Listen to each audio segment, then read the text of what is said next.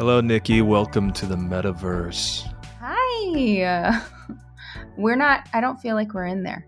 We're not. We're still on an internet Web 2 browser. But today we're going to special event for all of our listeners. We're going to spend the whole time. Why not? We already talk about them all the time anyways. We're going to talk about Facebook for the whole podcast. Today, specifically, we're going to talk about Meta. First impressions. Tell me what your first impression was when you heard they were rebranding to Meta and that little logo. Okay, well, since I know, since we talk about this all the time, to me it made sense because I'm familiar with how Mark Zuckerberg has been speaking and how he wants to be in a new direction. So it made sense to me. And also, since he's heavily prioritizing the metaverse, it made sense that he would call it Meta before it gets big. So he has the simple name, so when people think of metaverse, they think of him, Yeah. So to me, it made sense. But now there are some people who are, I've seen on social media who are like, what the heck? Are so confused. Oh yeah, the thing. So here's the deal. This podcast, hopefully, for me personally, I have a lot of sort of opinions and theories about Facebook in general and its place in society and its place in tech and business and all that sort of stuff. And I am very, very much acknowledge that I probably spend way more time thinking about it and have in the last 10 years or whatever than the average person. So today we're going to do sort of a retrospective and I'm going to reveal some of my crazy theories and ideas about what the heck I think is going on over there in Menlo Park.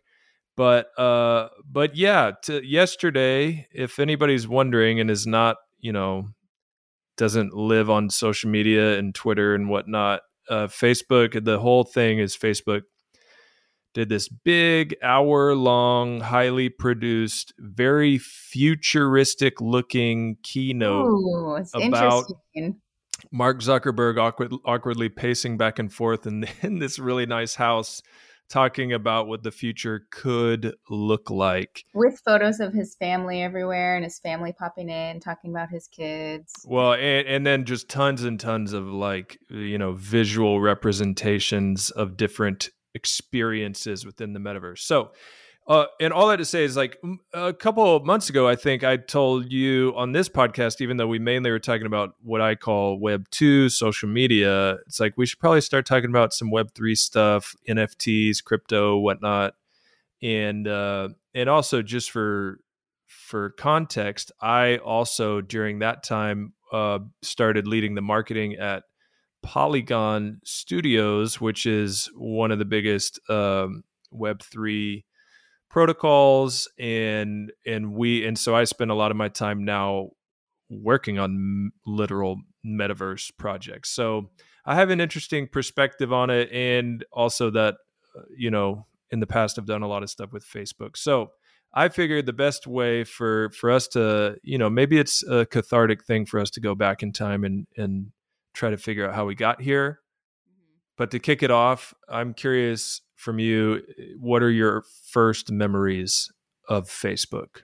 Oh, memory lane.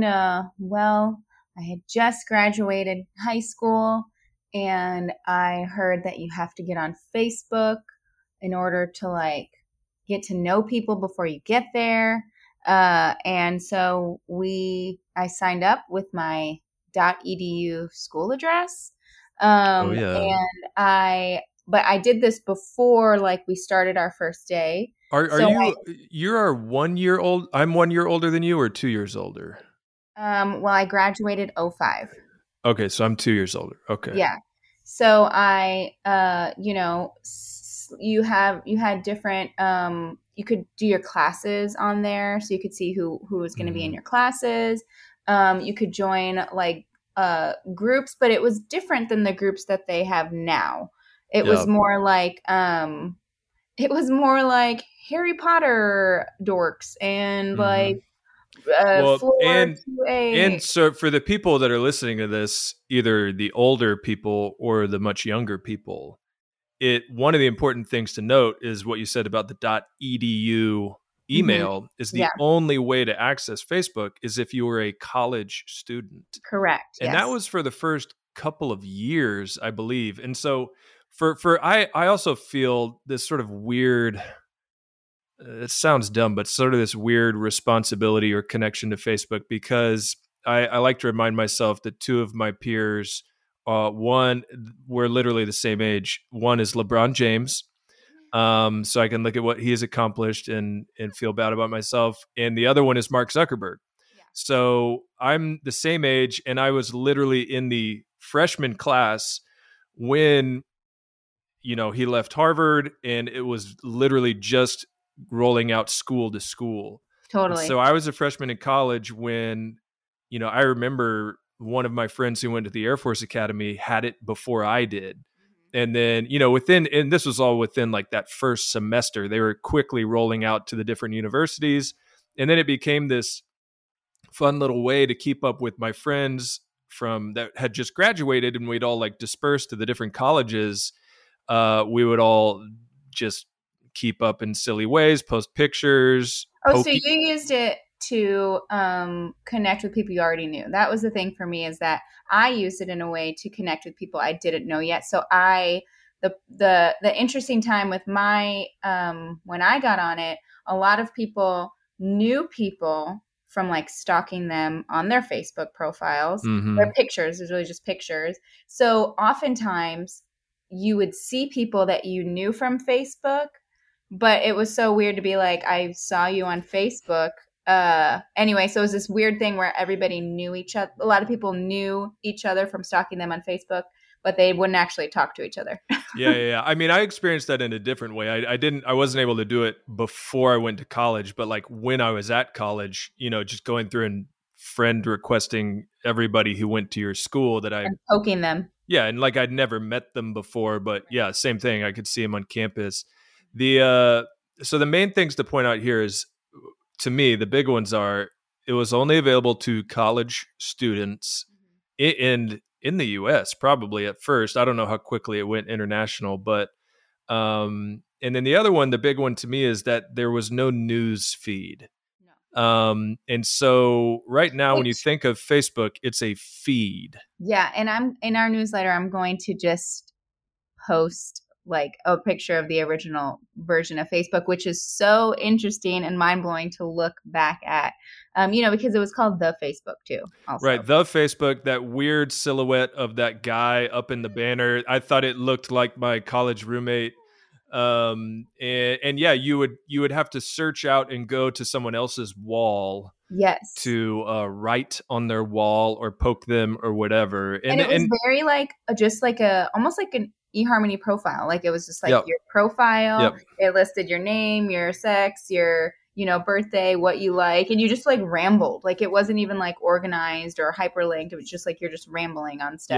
Yeah, and that was one of the early things. I don't know if it was like right when it launched, but one of the early sort of sticky things, I would think, was your relationship status. Yes. And that was you can see how that's a big deal on college campuses and stuff like that. But I think the next big leap happened, and I think I've talked about this on here before, but I have this weird sort of historical sociological theory that we'll be able to go back and look back at history and look at around 2006, 2007. So this is a couple years after you and I first got on Facebook, and it was through my old college laptop that I would, go to thefacebook.com. Yes.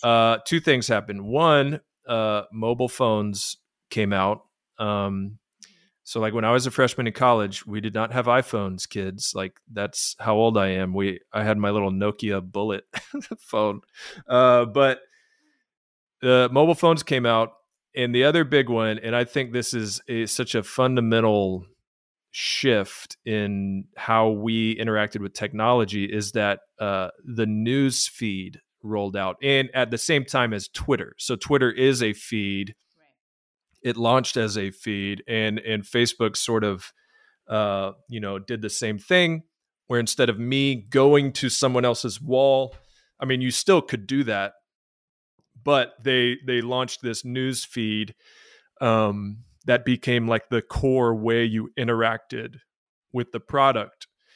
And I think that changed, literally set, I mean, not to sound hyperbolic, but a lot of what I'm going to say is super hyperbolic, but I think it set society on a course, and we didn't realize it. Yeah, well, I think it all happened very slowly, right? So when they introduced the news feed, it was like Katie changed their profile picture. Katie added Right. 4 pictures. Heather posted on Troy's wall. Like, you know, it was just a chronological feed of activity from your friends. I liked. I enjoyed that because I didn't have to go to everyone's profile to like see any changes. Right. I like that. In the same way that Instagram used to be a chronological order of pictures, people you followed. You know, I did enjoy that and found it like nice. You know. So now you're pointing out the next thing that I think is sort of dovetails off of the newsfeed being invented. Not too long afterwards, they rolled out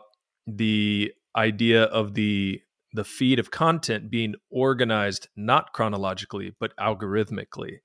And I think that's one of the and again, super hyperbolic of me to say this, but I think that may be one of the most monumental like technological things to happen to society. Yes, I remember it and being like, wait, I really like the chronological, because then I felt like I didn't miss anything, and I'm seeing everything of the stuff that I wanted to see, which is why I'm friends or follow people. And part of this little us doing this sort of like retrospective through the years is because in addition to the metaverse stuff that was announced yesterday, Facebook is also under a ton of scrutiny and has all of this whistleblower and these leaked documents. And so it's like, I'm looking back to figure out like, how did we get to where Facebook is like, some people would say ruining society and is bad for us to be a part of. And liberal people say it hates liberal people. Conservative people would say it hates conservative people. Like, how did we get there from you and I first getting on as college students, like just stalking the dating, statuses of people around us? I think the algorithm, yeah, organization of content, if you just like think about it sort of philosophically or whatever, rather than you searching out content from your friends or your little Facebook network of friends, they're now someone, and not someone, but an entity, an algorithm is deciding what is prioritized and what you see.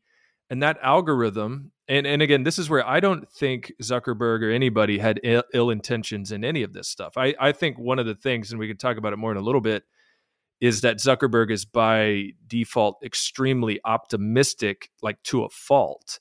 Right. But yeah, when you go from me searching out content to being fed content, it literally changes how I interact with that technology. And then over the years, it's just been a progression of algorithm updates. Yeah, it's gotten better at doing what it's supposed to do. And also the introduction of heavy ads. I think that has also been, that's played a part in all of this, because now it's not just like me seeing my friends. It's like seeing the content, curating the content you see, and then also slipping the ads in there too. So I don't know. I just think it's all small updates. Really. Yeah, and the ads are important to throw out there too, because that's like, just to be clear, and we talk a lot about it on this podcast, but Facebook is an advertising, like the vast majority of their revenue is from advertising. And it is just this crazy gravy train that they're on, and they have a ton of revenue that comes in from ads.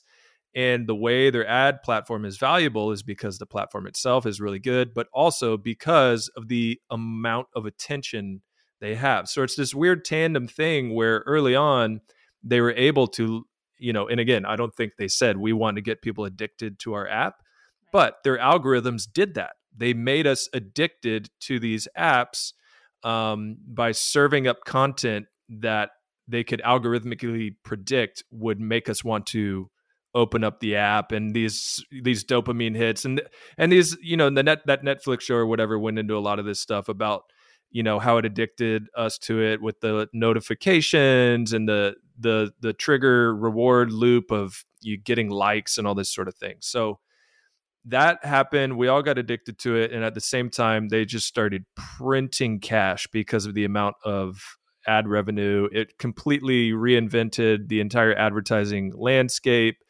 Which, watching The Social Dilemma, which is the documentary, I mean, it's, when it's all happening in real life, you're kind of just like, oh, another annoying update. Oh, another annoying update. And Facebook is like, you'll get used to it. You'll get used to it. And we get used to it.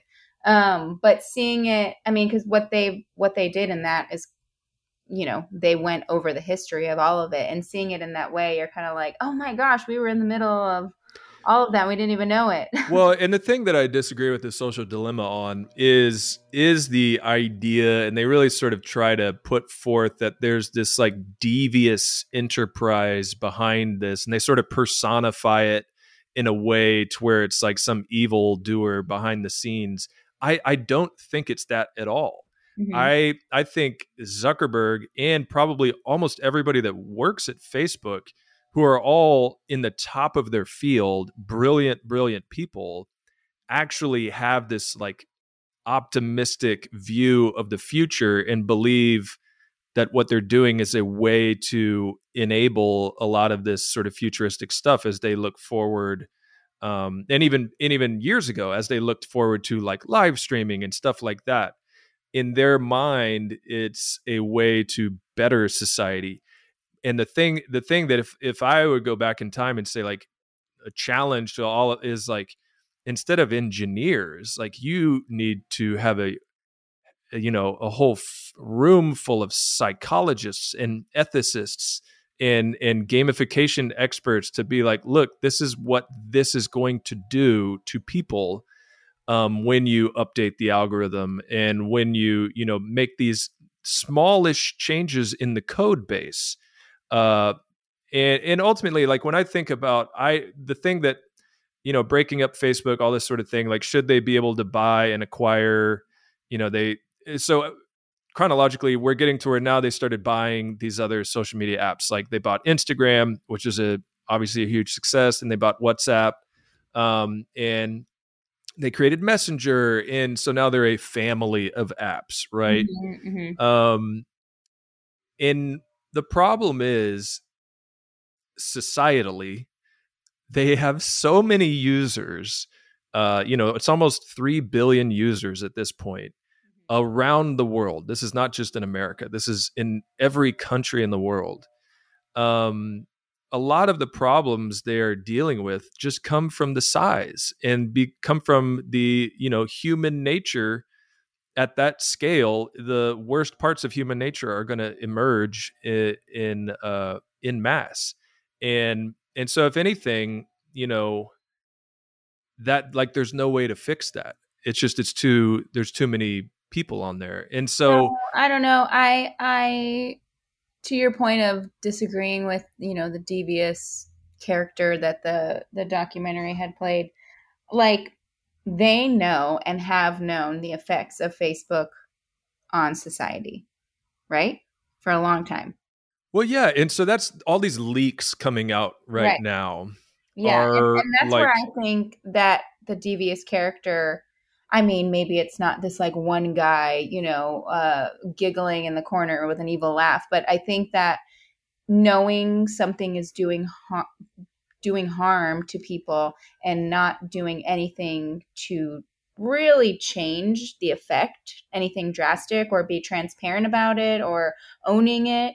I think that is just looking the other way when something's so harmful. So I do think that evil character could be true. But do you think there's actually somebody with influence at Facebook that has evil intentions? What does that mean? Evil intentions? Well, they're like, I want to addict everybody in the world to my platforms so that I can make billions of dollars. You know what I mean? So no, I don't think that, but I do think that there's a lot of pressure from advertisers and, you know, getting people to see things. I don't know. I don't think it's evil, but I think maybe greed plays into it. Yeah, maybe. I think it's less about money because like someone like Zuckerberg. So Less one of the about fun. money. What do you mean? Their whole app is, ads and making money. If it wasn't about money, then we would just still have that original page that we looked at, and not an ad every 3 seconds, or an ad on the side, an ad here, and an ad here. You Yeah, know, but I think it's more like the roadmap for them is not like, oh, we need to have a good quarter or whatever. It's a publicly traded company. They have tons and tons of money, and it's more about owning the future. And like that's what yesterday's keynote literally was, is like basically Zuckerberg trying to brand the future of technology, and that's what the rebrand is like all of this stuff, even, and they spend a lot of time on like hypothetical stuff, sort of owning that. And so here's where I think the leaks, like when I imagine Zuckerberg getting some briefing on like, Mr. Zuckerberg, here's the internal research that we have found the negative effects that our platform is having on teenage girls, or, we have uncovered X amount of suicides that were, indicated on the platform, and like all of this stuff. I think if there's anything he's at fault for is like just saying like, well, I don't know what to do about that other than just shut it down, And I remember once, so I've been to Facebook headquarters a couple of times in Menlo Park, and just to give people an idea, it is literally was designed by some of the Disneyland like architects. So yeah, you walk on this campus and it feels like you're in Disneyland.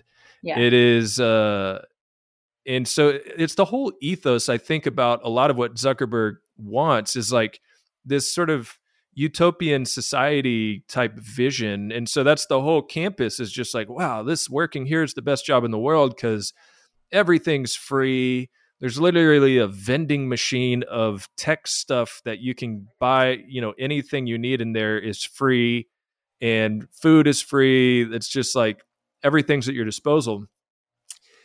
I remember the first time I went there, meeting some of these teams that nobody really talks about that much, but like this one girl was on the wellness team, and it was the first time I was like, what is the wellness team? And it's literally, she's on the team that is trying to make sure to address these issues. You know what I mean? And so it's like, well, they've known about this forever because they've had a wellness team. They've had a social good team. And I remember yeah. her, this was a long time ago, but telling me about some crazy problem they were having, I think in India or somewhere, with like a black market for blood drives. And like it was this huge problem that they were having to try to address, of people, these bad actors tricking people into and like giving them fake blood.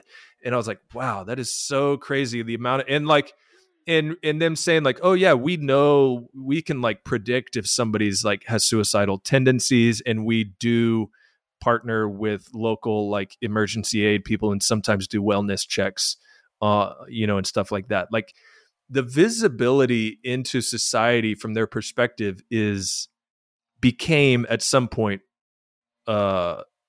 unparalleled. I would say Google's the only other platform that would have the same view, but it's a little bit different because it's just search history. But us being so intertwined with the social platform gives them corporately an unparalleled view into society, and that includes all the bad parts about society.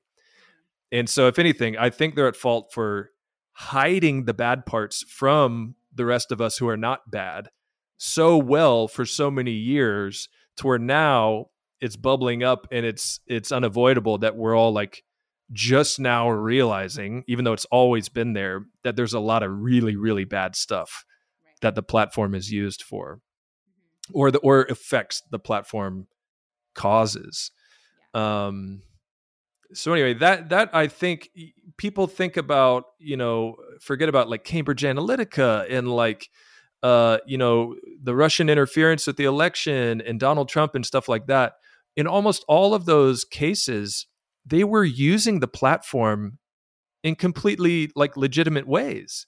They weren't like hacking into it. It was just like, it was set up in a way to where if people wanted to, and especially like the Russian stuff, they're aggressively organizing and using it to seed, stuff that shouldn't be shared, but they were doing it in a way that was extremely effective according to the algorithms that were like literally the platform was designed to run off of. Right. And so we fast forward to today, and they're in a position where they've got all this scrutiny, and everybody's saying, they have to go in front of Congress all the time, and both sides of the political aisle in America claim that Facebook hates them and all this sort of stuff. And then that is the interesting scenario where yesterday they rebranded and did this incredibly forward-looking keynote and didn't reference any of that other stuff. Yeah, and the thing is Facebook is still going to be there. And so is Instagram. And so it's not like you go to meta.com now and it's something completely different, No. Yeah. So, yeah. And the thing about Facebook, even under all this scrutiny, is still, as a business, doing great. Thank you very much. You know what I mean? It's still the best ad platform to run off of. And so I've always thought, like, will it ever go away? Like, what would that lead to? I've always thought it's either got to be government regulation or just widespread societal adoption of it being, or societal like belief that it is actually bad for us physiologically, in the same way that at one point everybody smoked cigarettes, but then over time, through lots and lots of PR and all this sort of stuff, we eventually come to realize cigarettes actually kill us. Yeah, but we didn't like, that's a different, I don't know. For some reason, I feel like that could be different because we're on Facebook, the highest place with ads, and they're feeding us like, it's good, we're good, everything's good. And so it's harder almost to stop. Well, yeah, it's just like Coca-Cola publishing studies about sugar intake. It's like, okay, great, yeah, we'll believe that.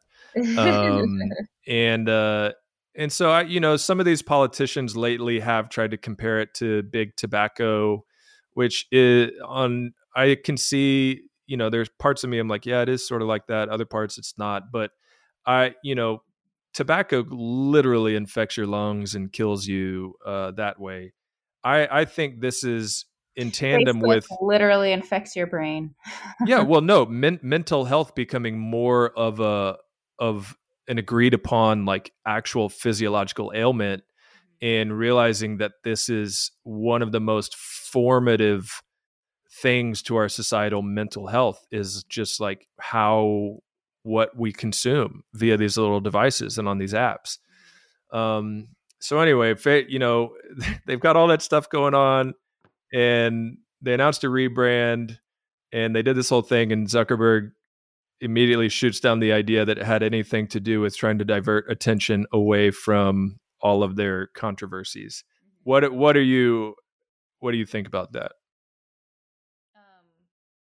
Do you think the timing of this has anything to do with them trying to say, look over here, don't look at all of these negative things? No, I think he's like, I'm over it.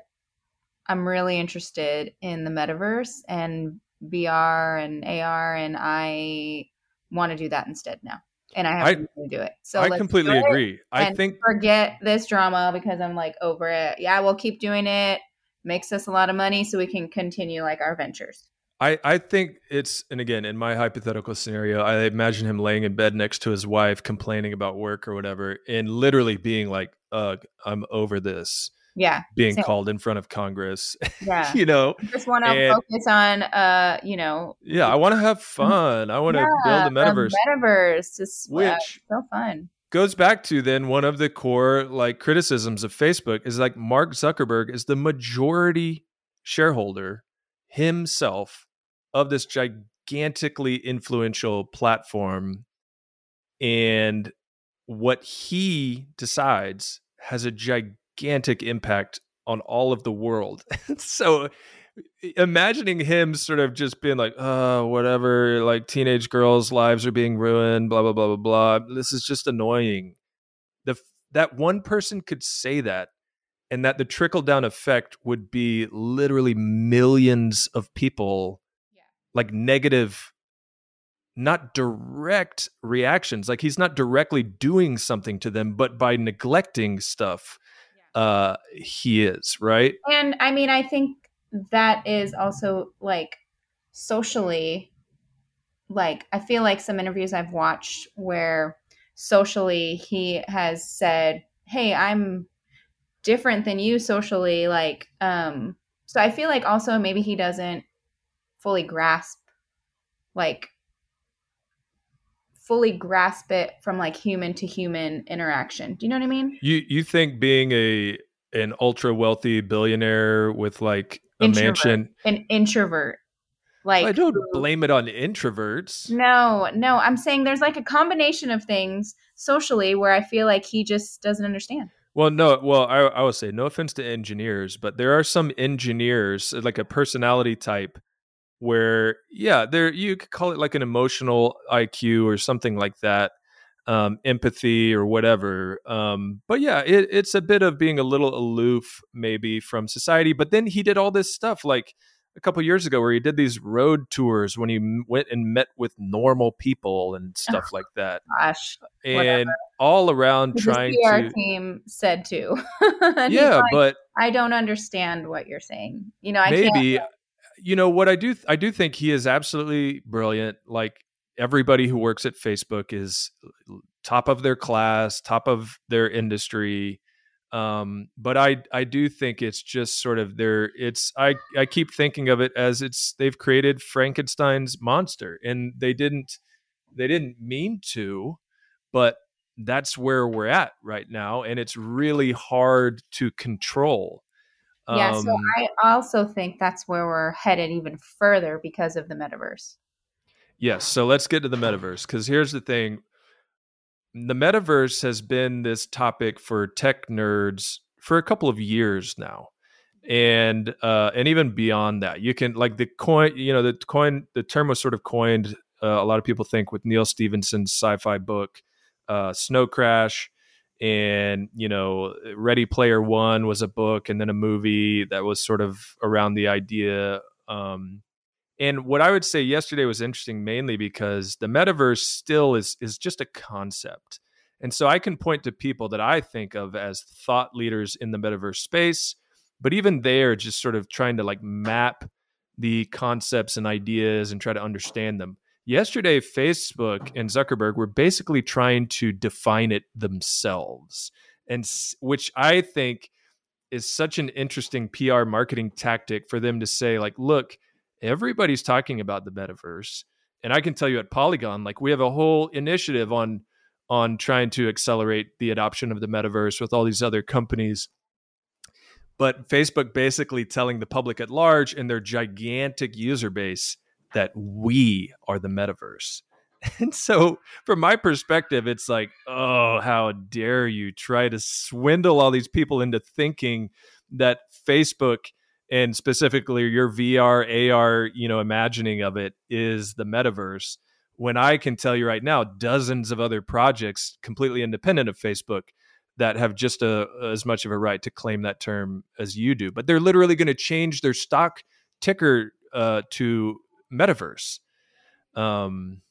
Anyways, that was my initial reaction. But at the same time, it's like you watch the keynote, and I'm, to be honest, like, if nobody's ever used an Oculus Quest, like, they're really amazing. And like you play it, you use it, and then you drink the Kool-Aid and you're like, wow, this is actually unlike anything I've ever done. And you watch this freaking hour-long production with all these special effects and stuff to help you imagine the future. And it's like, wow, this is straight out of sci-fi. This is like watching Ready Player One. Yeah, totally. Um, I'm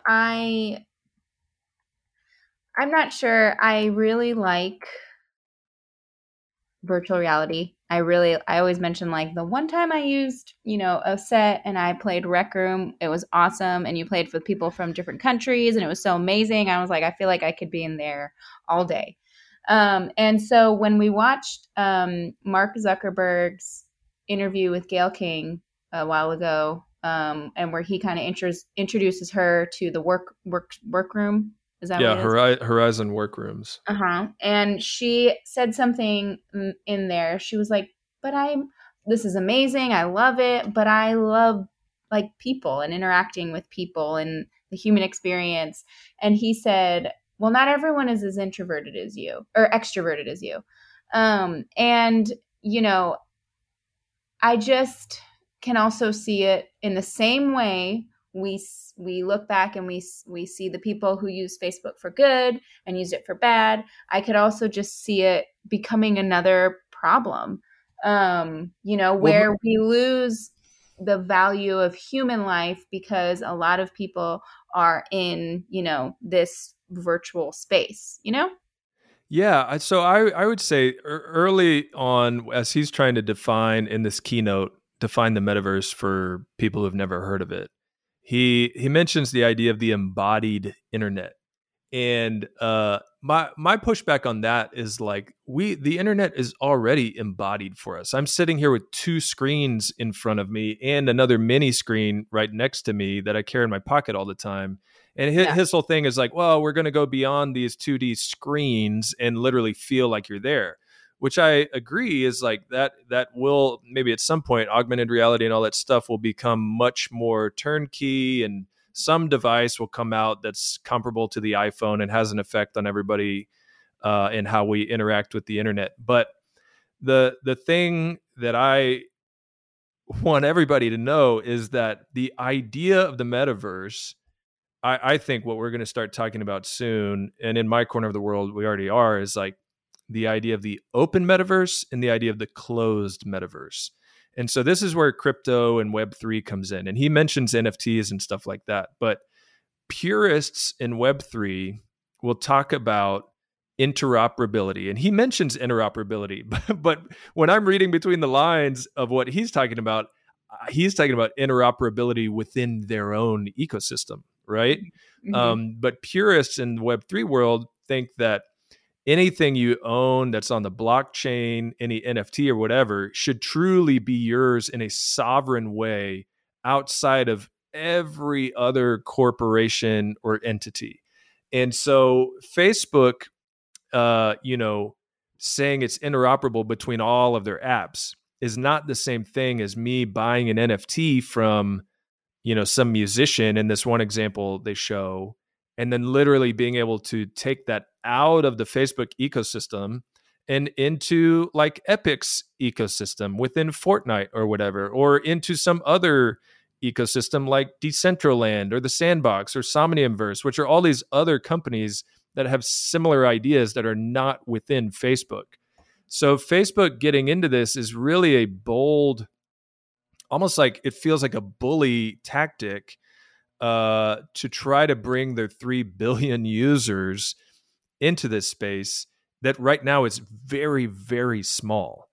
Web3 is still very niche. Most people don't know what you're talking about when you're talking about NFTs, when you're talking about the blockchain. And so Facebook, I think, is trying to move in and make what Web3 purists would call a centralized version of this, which centralized in Web3, like, terminology has a bad connotation.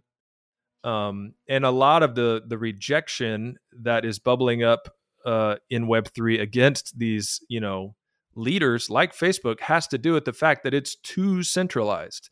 that it's, and literally that means Zuckerberg is the center of it. And, it's nothing about him. It's about the fundamental idea of one person having that much control. And so, yeah, I'm, if I was super optimistic, maybe at some point he would say, you know what, we're going to be truly open. Our entire ecosystem is an open protocol that anybody can build on. You can move your stuff back and forth between whatever blockchain you want. I don't see that happening, though. Yeah, me neither.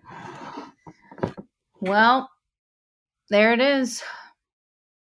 What do you think? I mean, the thing about it is I still want to buy an Oculus Quest and play these games and stuff. But I know, that's the good part about it. It's hard. It's the deal is it's part of our life now, whether we like it or not. But I think we just need to have more people in general need to have a better understanding of what is behind all this and what it's doing to us. And I think that's all coming out. In the same way that food used to be like terrible ingredients and people started realizing it. And then there was a move towards healthier things, and really the market has shifted in that. And so, I mean, this one's harder because it's the internet, and the internet is just, bleh. But, I think people are realizing it, and people, are putting limits on themselves. And so I don't know. It's like, I don't know. It's tiring. Well, we'll see how it develops, but I'll see you in the metaverse in one way or another, whether it's Facebook or somebody else. Yeah. Cool. Thanks for listening, everybody. See you next time. Bye. Bye.